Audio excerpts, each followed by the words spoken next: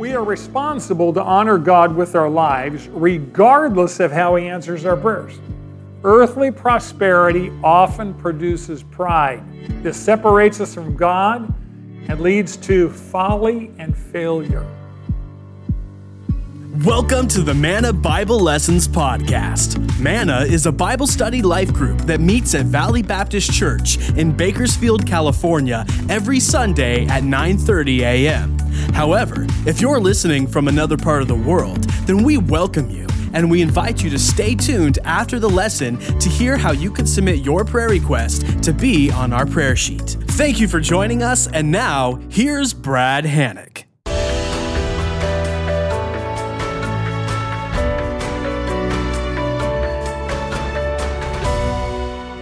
Fellow students, if you'd open to 2 Kings 20, 2 Kings 20. The central question, sociological question that all people groups always ask themselves from time immemorial is, who shall rule? That has always been a central question of human governments and human social groups. Israel was unique historically in that it was a theocracy. And God's name, of course, is Theo. Theo means God, ruled by God. It was a nation ultimately ruled by God through the intermediary of human kings and a queen.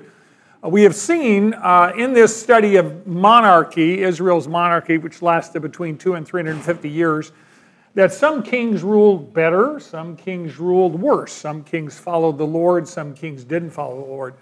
God's assessment of Hezekiah is, he says, Hezekiah is unique in that he trusted the Lord, his God, like his father David had done. As those of you know, when we're looking at the monarchy, David is the gold standard by which all kings are measured because he followed the Lord his God fully. So let's pick up the narrative and let's look at the last part of Hezekiah's life, 2 Kings 20, verse 1.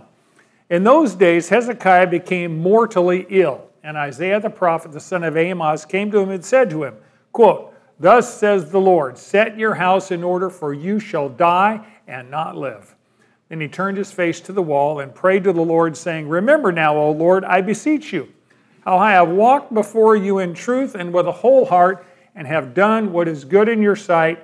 And Hezekiah wept bitterly. Here's our first principle. The issue is not, are you going to die? The issue is, are you ready to die? Today. The issue is not, are you going to die? Yes, we're going to die. The issue is, are you ready to die today? So those days, he says in those days, Hezekiah became mortally ill. This was the confluence of time where Jerusalem is under attack by Sennacherib, king of Assyria, in 701 BC. This was the time frame. Judah and the surrounding nations, Philistia, Phoenicia, have already been conquered by the Assyrians, and only Jerusalem remained outside Assyrian control, and their army is surrounding and preparing to siege the city. This is a time of national peril, and that is this precise moment Hezekiah gets word from God, you are going to die now, right? So it's time for him to die, and he says, set your house in order. In other words, make your final will and testament, appoint who's going to rule in your place, tie up any loose ends, say your final goodbyes. Don't leave unfinished business. I'm going to have more to say about that later. Don't leave anything done that you should be getting done before you die. It's a sober reminder to us as well. Hebrews 9:27 says, it's appointed for man to die once. So there's no reincarnation. That's the Okie version of reincarnation, right? And after this comes judgment. You stand before the judgment seat of Christ. Many people, even Christians, say they're ready to die, but just not today, right?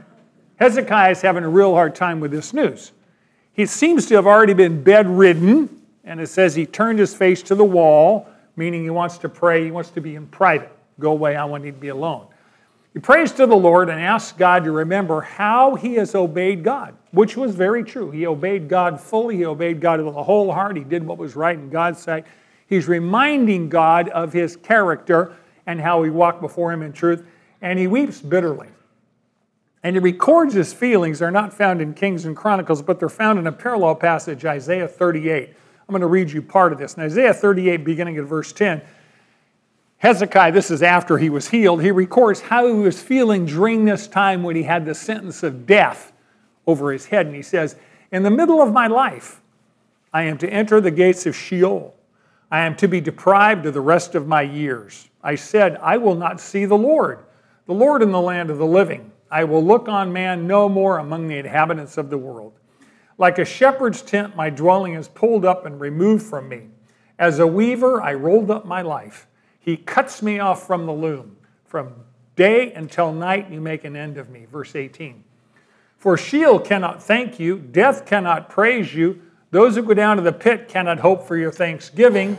Jump back to verse 16. Oh, restore me to health and let me live. For Sheol cannot thank you. Death cannot praise you. Those who go down to the pit cannot hope for your faithfulness.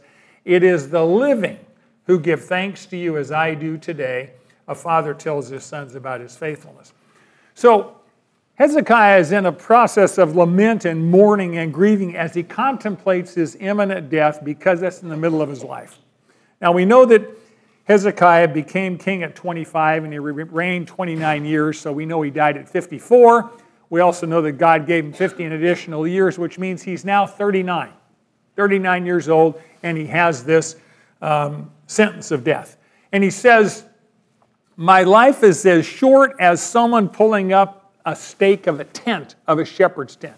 Now, those of you who've ever gone camping, right? You lay the tent down and you pound the stakes in the ground. When it's time to move the tent, what do? You reach in, you pull the stake up, you roll the tent up, and you go. That's what he says. My life is that short. You just kind of pull the 10 stakes up in my life, and I'm out of here.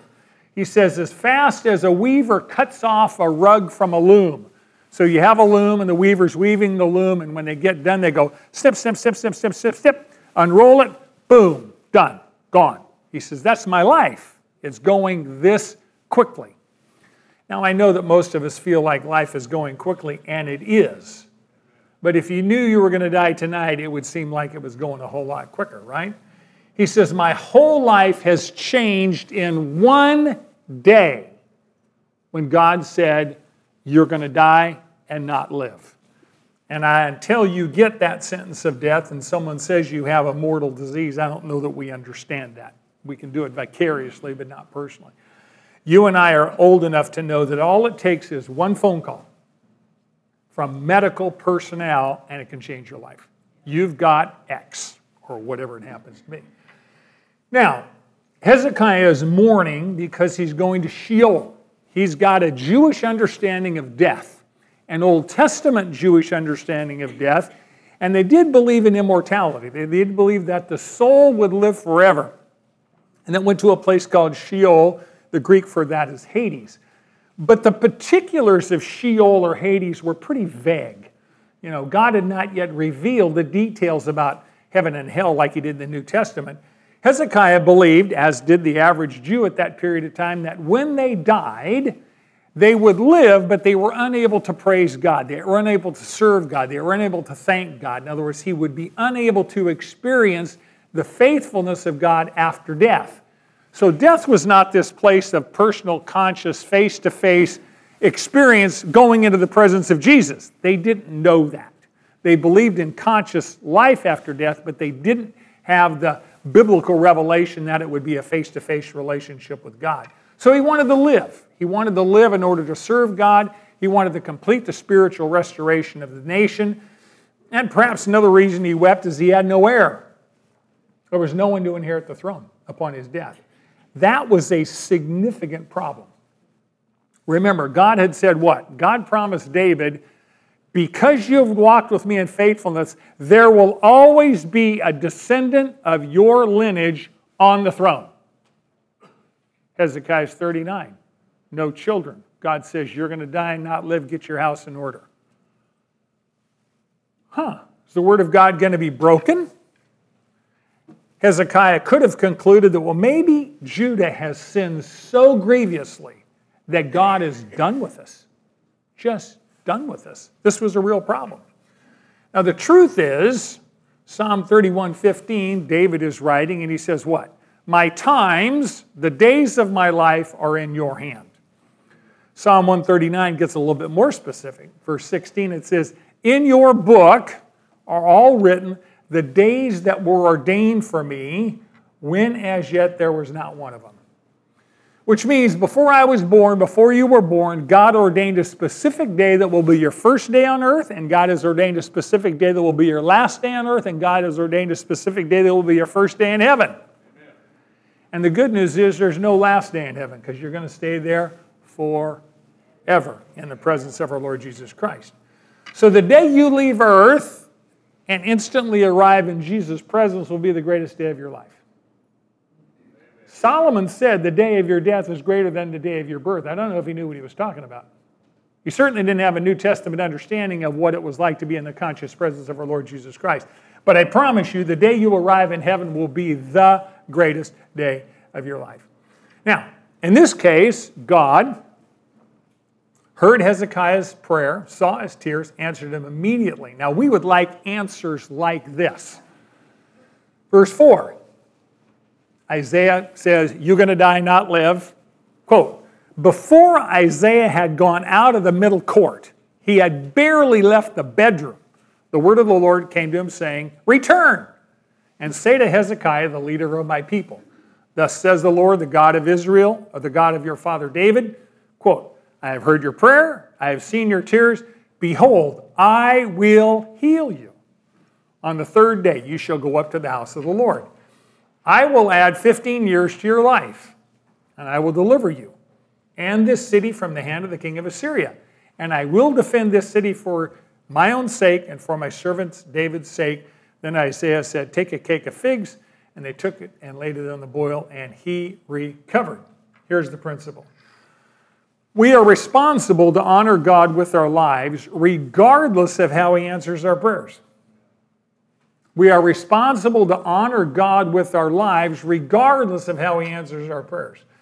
So God says, Hezekiah, in 3 days, you are going to be well enough to get out of bed, go up to the temple to worship, and publicly give thanks to God for your healing.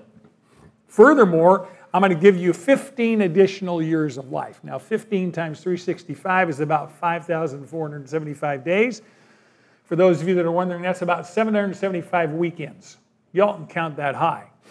15 years from now, you will be how old? Add them up. Hezekiah was probably the only person outside of our Lord Jesus Christ that knew, how long he was going to live. But you hope and pray that Hezekiah made very good use of that time, that additional time that God promised him. Moses prayed that in light of God's righteous anger against human sin and the brevity of life, God would teach us, Psalm 90, verse 12, this is a prayer, so teach us to what? Number our days so that we may present to you a heart of wisdom. Because they're limited, don't waste them. Count them. I read the story of a guy who read Psalm 90, was so convicted. He got this giant jar and bought, I don't know how many hundred black marbles. And he used one marble for every weekend. He figured out what his actual date of death is, put that many marbles in, and every Saturday morning he took a black marble out. Well, you do that for a few years, you start seeing the level in the jar go down. It's a reminder that time is limited. Don't waste it, right? Since we don't know exactly how many days you have, we should obviously take very good care of it. Samuel Johnston gave us another, he's a great British biographer. He says, quote, depend on it, sir, when a man knows he is to be hanged in a fortnight, it concentrates his mind wonderfully. If you knew that, a fortnight, by the way, is 14 days. That's 2 weeks. If you knew that 2 Sundays from now you were going to die. 2 weeks, 14 days. There's a whole bunch of things in your life right now that would be meaningless. You would not spend any energy on, because in the light of 14 days to eternity, it would be irrelevant. And there's a few things in your life that would become supremely important right now. So why don't you focus on them right now? because we live with the delusion that tomorrow will be like today. And it usually is, but not always. Right? The Lord says to every one of us, every single one of us is going to have a day like Hezekiah. Today is your departure date. Right? You may not get warning from it either, right? It just may be your day. So Hezekiah, outside our Lord Jesus Christ, probably was the only man who knew much longer he had to live. By the way, thinking about that, Moses probably knew too, because God said, climb Mount Nebo, and at the top, look over the land, and then you're going to die. And I'll take you to heaven, and I'll bury you. So I've often thought about, here's Moses. He's anointed, he's commissioned Joshua. He's walking up the hill, and he goes, when I get to the top of that thing, I'm dying. The Lord's going to give me an oversight of the land, and then I'm going to lay down and die, and I'm walking to my grave. And I know it. Walking into heaven is what was happening. So Hezekiah's mortal illness seems to have taken place at a very perilous time. Jerusalem is surrounded by the Assyrian army at this point. And God has promised to deliver the city from the king of Assyria in the future. So we're persuaded by the chronological evidence that Assyria is still outside the city walls. And Isaiah, of course, prescribes a poultice to be put on Hezekiah's boil. He's got a boil. We don't know what the disease was, but it was a boil. Verse 8. Now Hezekiah said to Isaiah, what will be the sign that the Lord will heal me, and that I shall go up to the house of the Lord the third day? Isaiah said, this shall be the sign to you from the Lord, that the Lord will do the thing which he has spoken. Shall the shadow go forward 10 steps or go back 10 steps? So Hezekiah answered, it's easy for the shadow to decline 10 steps. No, but let the shadow turn backward 10 steps. Isaiah the prophet cried to the Lord, and he brought the shadow on the stairway back 10 steps by which it had gone down on the stairway of Ahaz. Let me give you a little picture of this. Many people in that era tried to tell time with sundials, and there's a wide variety of sundials that were in effect, most of them within 100 years after this fact, but there were sundials, many of them were stairways, and they were double stairways, as you can see behind me. One stairway ascending, one stair descending, one stairway facing east, one stairway facing west. So the sun would come up in the east and would shine on the stairway that was facing east. Then the sun would come over the top, and then the sun would set in the west, and it would shine on the steps facing the west. And what they would do, Ahaz, by the way, built this or modified this stairway, they would use it to tell time. So they would calibrate the size of the steps based on the rotation, and when the sun began to move from east to west, the shadows on the step could be measured, and you could tell the time of day by what the shadow was going on at that point in time. So apparently Hezekiah was able to see this stairway, time clock, from his bedroom. And at the time he was talking to Isaiah, it appears to be in the afternoon because the sun was setting in the west and the shadows were in the east, right? The shadows were, the sun's over here, the stairway's here, so there's shadows facing the east. And he says, well, you want a sign? What I want is I want the sun to move backwards. I want the shadow to shrink. I don't want the sun to continue to set and the shadows continue to go the way they're going.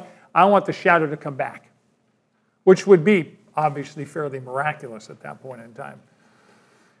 He said, I'll know that God miraculously heard my prayer and healed me when he miraculously intervenes in nature and gives me this supernatural sign. And it's easy for us to say, gosh, why would he do that? Well, Gideon asked for a sign, right? He asked for a fleece to be wet or to be dry. It was not uncommon for Jewish people to ask for a sign. I don't know that this was a sign of a lack of faith. You'll see that God's got purpose behind this in the past. But sometimes we do the same thing. We want to see some evidence of God's promise before he delivers it. I don't always know that that's prudent. I think God's word is sufficient. Now, there's many ideas about how this actual sign occurred. And I have read commentaries till I'm tired.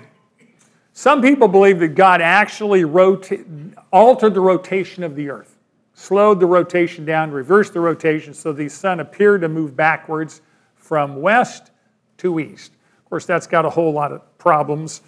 What do you do with rotational motion of the earth? If you stop the earth, the oceans wind up flooding a good chunk of the continent. I mean, there's lots of problems.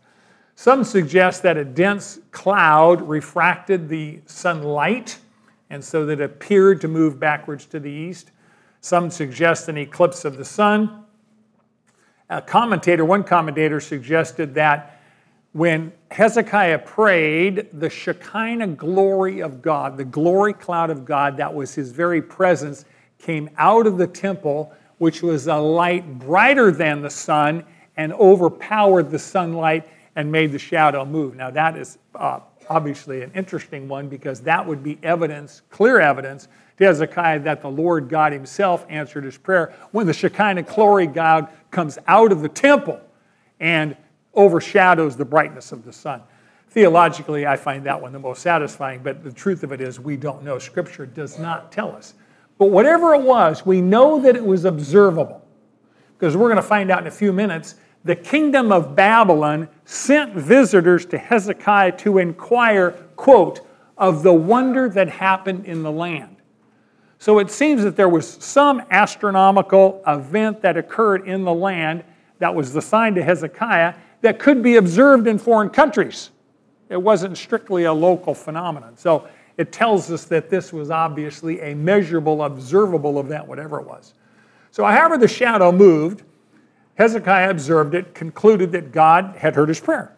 So they put a poultice on his boil. He recovered 3 days, went up to the house of the Lord to offer praise and thanksgiving. Some commentators believe that as a result of this healing, he composed 15 psalms, one for each day, one for each year that he was going to be living. Actually, if you look in your Bible in Psalms 120 to 134, there are 15 psalms. And they're called the Song of Ascents, like ascending a stairway, which is, by the way, that word stairway or sundial means ascents or degrees. And some commentators believe that he composed some or all of those particular psalms as a result of his healing. Another perspective on that, showing what followed after this set of miracles, is found in 2 Chronicles 32, verse 23. As a result of this healing, as a result of this astronomical sign, whatever it was, many were bringing gifts to the Lord at Jerusalem and choice presents to Hezekiah, king of Judah, so that he was exalted in the sight of all nations thereafter. Now, verse 27, Hezekiah had immense riches and honor, and he made for himself treasuries for silver, gold, precious stones, spices, shields, and all kinds of valuable articles. Storehouses also for the produce of grain, wine, and oil, pens for all kinds of cattle, and sheepfolds for the flock. He made cities for himself and acquired flocks and herds in abundance, for God had given him very great wealth. Here's the principle. How we manage the resources God entrusts to us reveals our priorities. Is it all about me, or is it all about him? How we manage the resources God entrusts to us reveals our priorities. Is it all about me, or is it all about him? Now, there's a couple of events that have occurred, I'm just reviewing here, in close sequence that highlighted the God of Judah. First of all, Hezekiah was miraculously healed. All Jerusalem was witness to that. And God provided a supernatural sign to Hezekiah that he'd heard his prayer. Secondly, shortly after his healing and this miraculous astronomical sign, God delivered Jerusalem from the Assyrian army by killing 185,000 of their troops. These two events occurred, boom, boom, very close proximity. I have this little theory that maybe the astronomical sign was in fact the event that God used to kill the troops, but I have no proof of that. So don't take that to the bank. Now, Hezekiah, remember, had rebelled against Assyria, and that's what brought on the Assyrian invasion. So when God destroyed the Assyrian army and the Assyrian army went back in shame, Hezekiah became a very popular king. among all of Assyrian's enemies. And there were a lot of enemies of Assyria. All the regional kings around Jerusalem were very, very relieved that Assyria had been defeated and sent back in shame, and they credited, rightfully so, Hezekiah's God for doing the defeat of that nation. So all these surrounding kings wanted to be on really good terms with Hezekiah. Because if your God can kill 185,000 troops, we want to be your allies, right? We want to be your buds. So Hezekiah became rich and famous. Everybody wanted to be his friend. They brought him lots of presents, lots of wealth, lots of flocks and herds and spices and gold and silver. Question: how did he manage the wealth and the fame? Sadly, not well. He was proud about it. 2 Kings 20, verse 12. At that time, Merodach-Baladan, son of Baladan, king of Babylon, sent letters and a present to Hezekiah, for he heard that Hezekiah had been sick.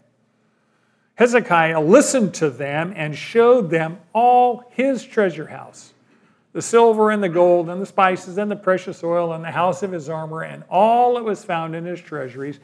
There was nothing in his house nor in all his dominion that Hezekiah did not show them. Then Isaiah the prophet came to King Hezekiah and said to him, "What did these men say? And from where have they come to you?" And Hezekiah said, "They have come from a far country, from Babylon." Isaiah said, "What have they seen in your house?" So Hezekiah answered, "They have seen all that is in my house. There is nothing among my treasuries that I've not shown them." 2 Chronicles 32:31 gives us additional commentary. Even in the matter of the envoys of the rulers of Babylon, who sent to Hezekiah to inquire of the wonder that had happened in the land, God left Hezekiah alone, only to test him, that he might know all that was in his heart. Verse 35. But Hezekiah gave no return for the benefit he received because his heart was proud. Therefore, wrath came on him and on Judah and on Jerusalem. However, Hezekiah humbled the pride of his heart, both he and the inhabitants of Jerusalem, so that the wrath of the Lord did not come on them in the days of Hezekiah. Here's our principle. Earthly prosperity often produces pride. This separates us from God and leads to folly and failure. Earthly prosperity often produces pride. This separates us from God. Pride separates us from God and leads to folly and failure. Let me give you a kind of a sequence of events. All of this occurred within 701 BC, probably within a matter of a very few weeks or months. The king of Assyria, Sennacherib, as we talked about last week, conquered most of Judah, threatens to attack Jerusalem. At that same time, Hezekiah becomes mortally ill, prays to the Lord, receives the supernatural sign, healed of his illness. After Hezekiah is healed, God destroys the Assyrian army, 185,000 soldiers. They go back to Nineveh in shame. As a result of the Assyrian army being defeated, Hezekiah becomes rich and famous. Many nations send him gifts. They want to be on his side. And as a result of the miraculous sign that accompanied his healing, Babylon says there's been some astronomical anomalies. Let's go. We've heard of that. It relates to Hezekiah. Let's go find out what's going on. So they send a foreign delegation to Judah. And this international delegation is led by a fellow named Merodach-Baladan. He is a Chaldean prince from the Persian area. Now this guy has led multiple revolts against Assyria. If you look at the map, Nineveh is in the northern part of the Fertile Crescent. You go south about 230 miles, you run into this little city-state called Babylon. Now Babylon right now is just sort of a small city-state under the thumb of Assyria. Merodach-Baladan led a revolt against Assyria, captured Babylon, and ruled it from 722 to 710. Of course, the Assyrians ran him out of Babylon in 710, but he comes back and recaptures it in 705, rules for 3 years, and they conquered it again. So he runs out of town. So this guy now is coming to Judah looking for allies against Assyria. And since Hezekiah's God has just wiped out 185,000 soldiers, he says, Hezekiah would be a really good ally of Babylon, and together we can go take on Assyria, right? But what brings them there is this astronomical wonder that occurred in the land, as well as their desire to persuade him to join in the alliance. It's interesting. It says that God left Hezekiah alone so that he would find out what was in his heart. He didn't send Isaiah and say, Isaiah, go talk to Hezekiah, tell him that there's going to be foreign envoys coming from Babylon, and tell him to pay attention. These are not necessarily friends. Have you ever noticed that God sometimes arranges our circumstances to reveal our hearts to ourselves? And when circumstances happen to other people, we say really foolish things like, I would never do what they're doing. Can you believe how they responded to that? I mean, that is so immature. And the Lord is listening. And he says, okay, let's put your faith into action. And you get a circumstance. And the Lord wants you to know what's in your heart. And so he gives you a circumstance to test you. And when we walk in pride and we insist on having our own way, many times the Lord says, have it your way. And then when we crash and burn, right, we have an opportunity to humble ourselves and come back to the Lord and repent. It's oftentimes easier to stay close to the Lord when we're suffering and struggling than when we're rich and famous. Material wealth and human applause are very seductive. So it seems as though there was a change in Hezekiah's heart after he was healed, after he became rich, after he became internationally famous and popular. If you read, there's multiple translations here. There's a version in 2 Kings 20, 2 Chronicles 32, Isaiah 38 and 39. All of them tell the same story we're talking about here, a little different phrases. One of these passages says that when these visitors came from Babylon, one says that Hezekiah listened to his visitors from Babylon, meaning he was influenced by what they said. Another translation says that Hezekiah was pleased when these visitors came from Babylon, meaning he liked the attention that they gave him. Both of those are very dangerous. What is absolutely the dog that did not bark in the, of course, the detective tale of Sherlock Holmes is what is not mentioned here. There is not one reference when you have foreign visitors that Hezekiah is praying. It's not mentioned. He doesn't pray. There's not a mention that he called Isaiah and said, Isaiah, we've got these foreign visitors and they're proposing an alliance. Do you think we should engage ourselves in an alliance? What does God have to say about that? No mention of any of that. It says that God left him alone so he would reveal what's in his heart. So Hezekiah is trusting his own wisdom. God lets him make his own choices. It's fascinating that Hezekiah had just won a great battle with Assyria, and now he's going to fall to an ally. Warren Wiersbe writes, quote, when Satan cannot defeat us as the roaring lion, he often comes as the deceiving serpent. What Assyria could not do with weapons, Babylon did with gifts. Sometimes the world doesn't try and scare you into alliances. It seduces you with promises that if you only just live like us, you'll be rich and famous and popular and yada, yada, yada. And that's all comes from, of course, the enemy who's trying to seduce us away from our loyalty to the Lord Jesus Christ. How do we know that Hezekiah was proud? Well, Scripture says, but we can also look at his behavior. How did he behave? He had lots of stuff, and he couldn't wait to show it off, right?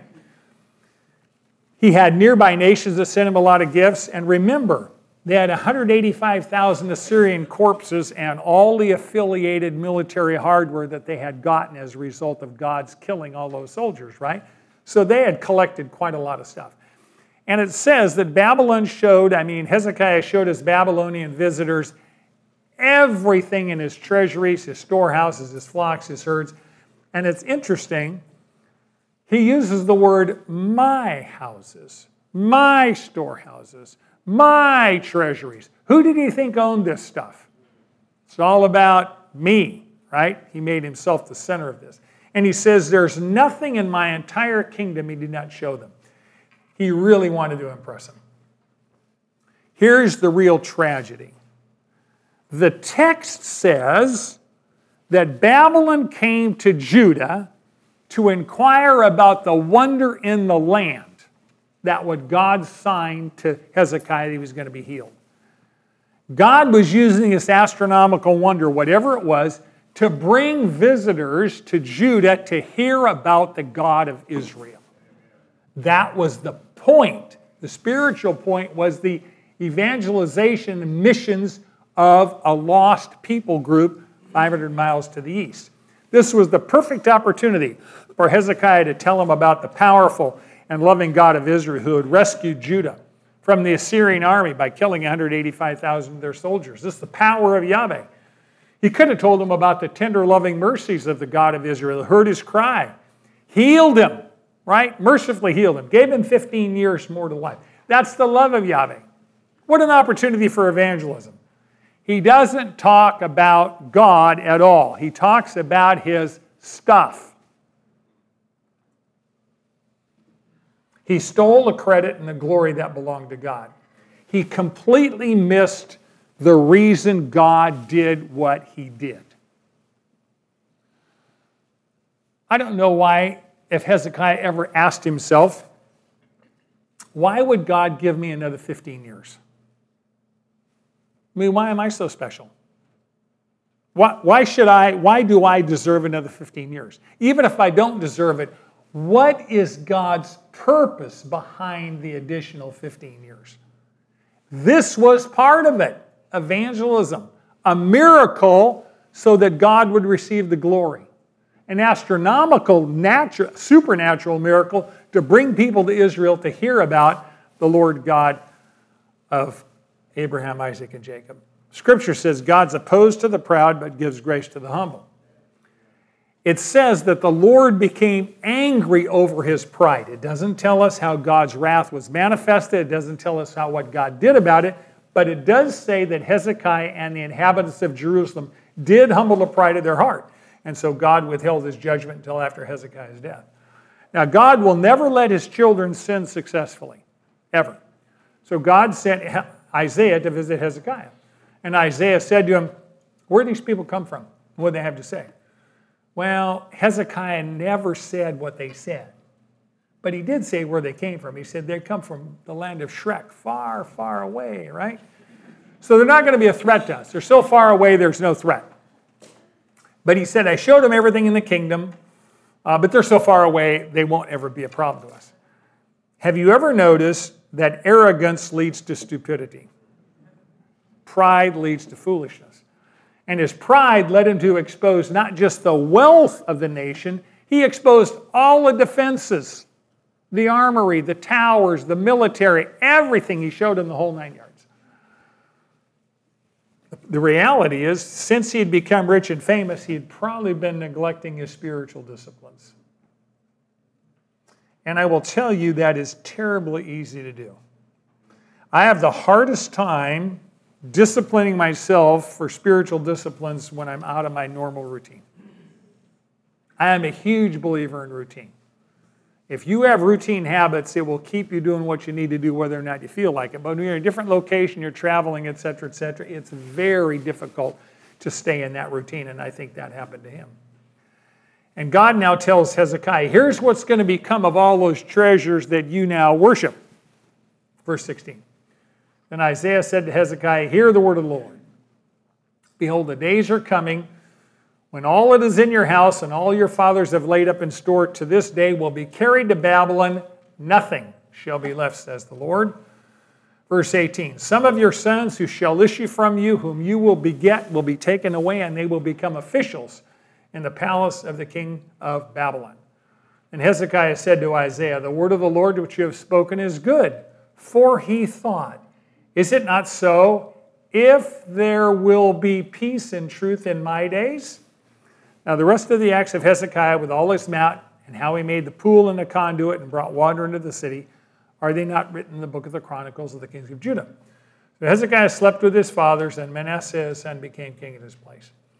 Here's our principle. Complacency towards God's word is sin. Complacency towards God's word is sin.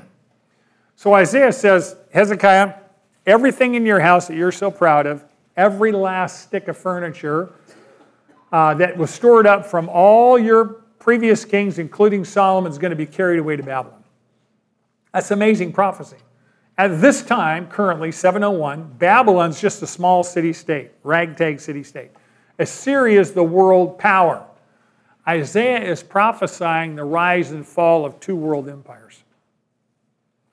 And they wouldn't just come to take his wealth. They would come and enslave his sons who had not even yet been born. So apparently they didn't have any sons at this time because the text says your sons who will be born to you, i.e. future tense, after 701, after age 39. During the 15 years of additional life, he's going to have sons. He's going to have family at that point in time. And the Babylonians are coming in and enslave some of those sons, and they're going to indoctrinate them in the pagan belief system of Babylon. So instead of serving the God of Israel, his sons are going to serve foreign gods as captives in Babylon.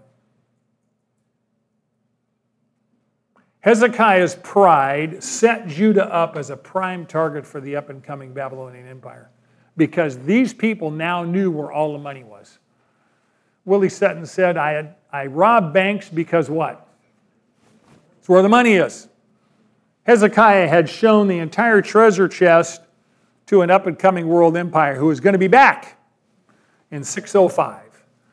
Nebuchadnezzar would come 3 times, and all the wealth that Judah had stored up would be taken, and nothing would be left. God was reminding Hezekiah, you don't own anything. You are a manager. You are a steward. I am the owner. So how does Hezekiah respond? Very casually, apparently. It's interesting. He doesn't repent. He doesn't call for Isaiah to pray for him. He doesn't tear his clothes, put sackcloth on, doesn't go into the house of the Lord, doesn't pray for forgiveness. He's just been told you're going to be invaded, everything's going to be taken away, and your sons are going to be made captives. And he goes, well, the word of the Lord is good. And he rationalizes because he says, it won't happen in my lifetime. Not my problem. As long as whatever peace and truth reign in my lifetime, whatever happens in the next generation is not my problem. You and I know people who have said, and I have heard some of you say, quote, after I'm gone, it's not my problem. I'll let the kids deal with it.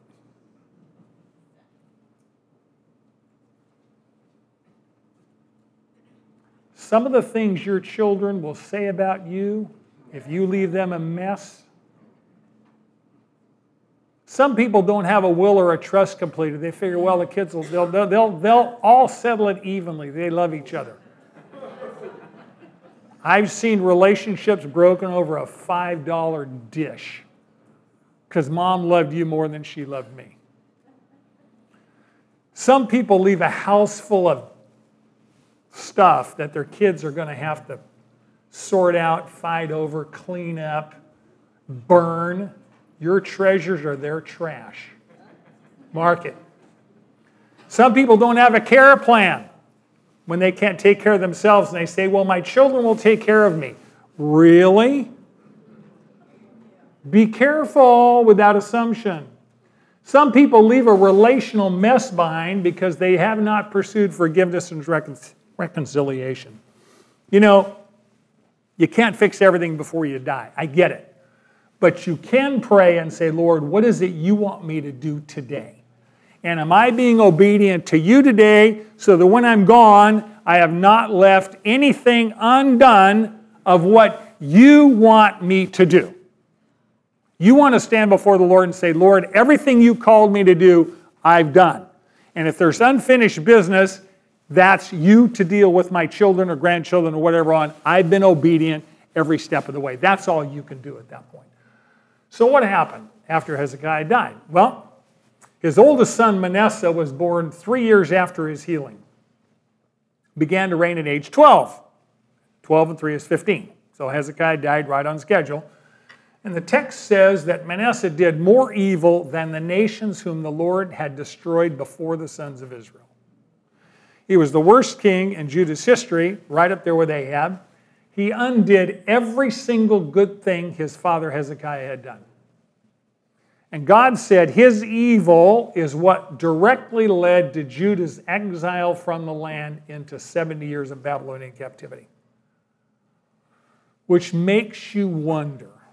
Hezekiah says, Lord, let me live, let me live. And God says, fine, I'll give you 15 years.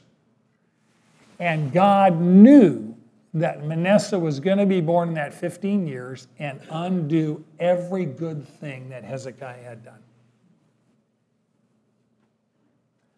I tremble when I pray because I don't know the consequences of what I'm asking for. We pray for things, and we should. We should. God says, bring it to me. I'm your father. And we say, God, would you do blah, blah, blah? And we can't think past lunchtime, and that's what our perspective. And God is thinking about eternity. I'm sure Hezekiah had no clue that the son of his, he was 40 years old probably when Manasseh was born, 41. I expected he probably doted on this child. He might have actually spoiled him rotten. He didn't have a kid. This is the first one, et cetera, et cetera. But nonetheless, God does know the consequences of your prayer request. And when he says yes, when he says no, when he says wait, trust him. Father really does know best. He has eternity in mind. And of course, we always want peace and safety, health and wealth, no pain, especially no pain, Lord, right now. And the Lord knows the consequences of our request. So when you pray, always end your prayers like Jesus. In the Garden of Gethsemane, not my will, but yours be done. Because you know what is best. And as much as we love our children and our grandchildren and our nieces and nephews, blah, blah, blah, God loves them more. And he has plans for their long-term eternal best as well, which might involve plans that are different from ours. So this requires a fair amount of humility, I think. So in recapping this, the issue is not, are you going to die? We know that. The issue is, are you ready to die today? So the question is, if you got a phone call this afternoon that says you have incurable XYZ, set your house in order, you're going to die. How would that change your priorities? My question is, why don't you have the priorities change now?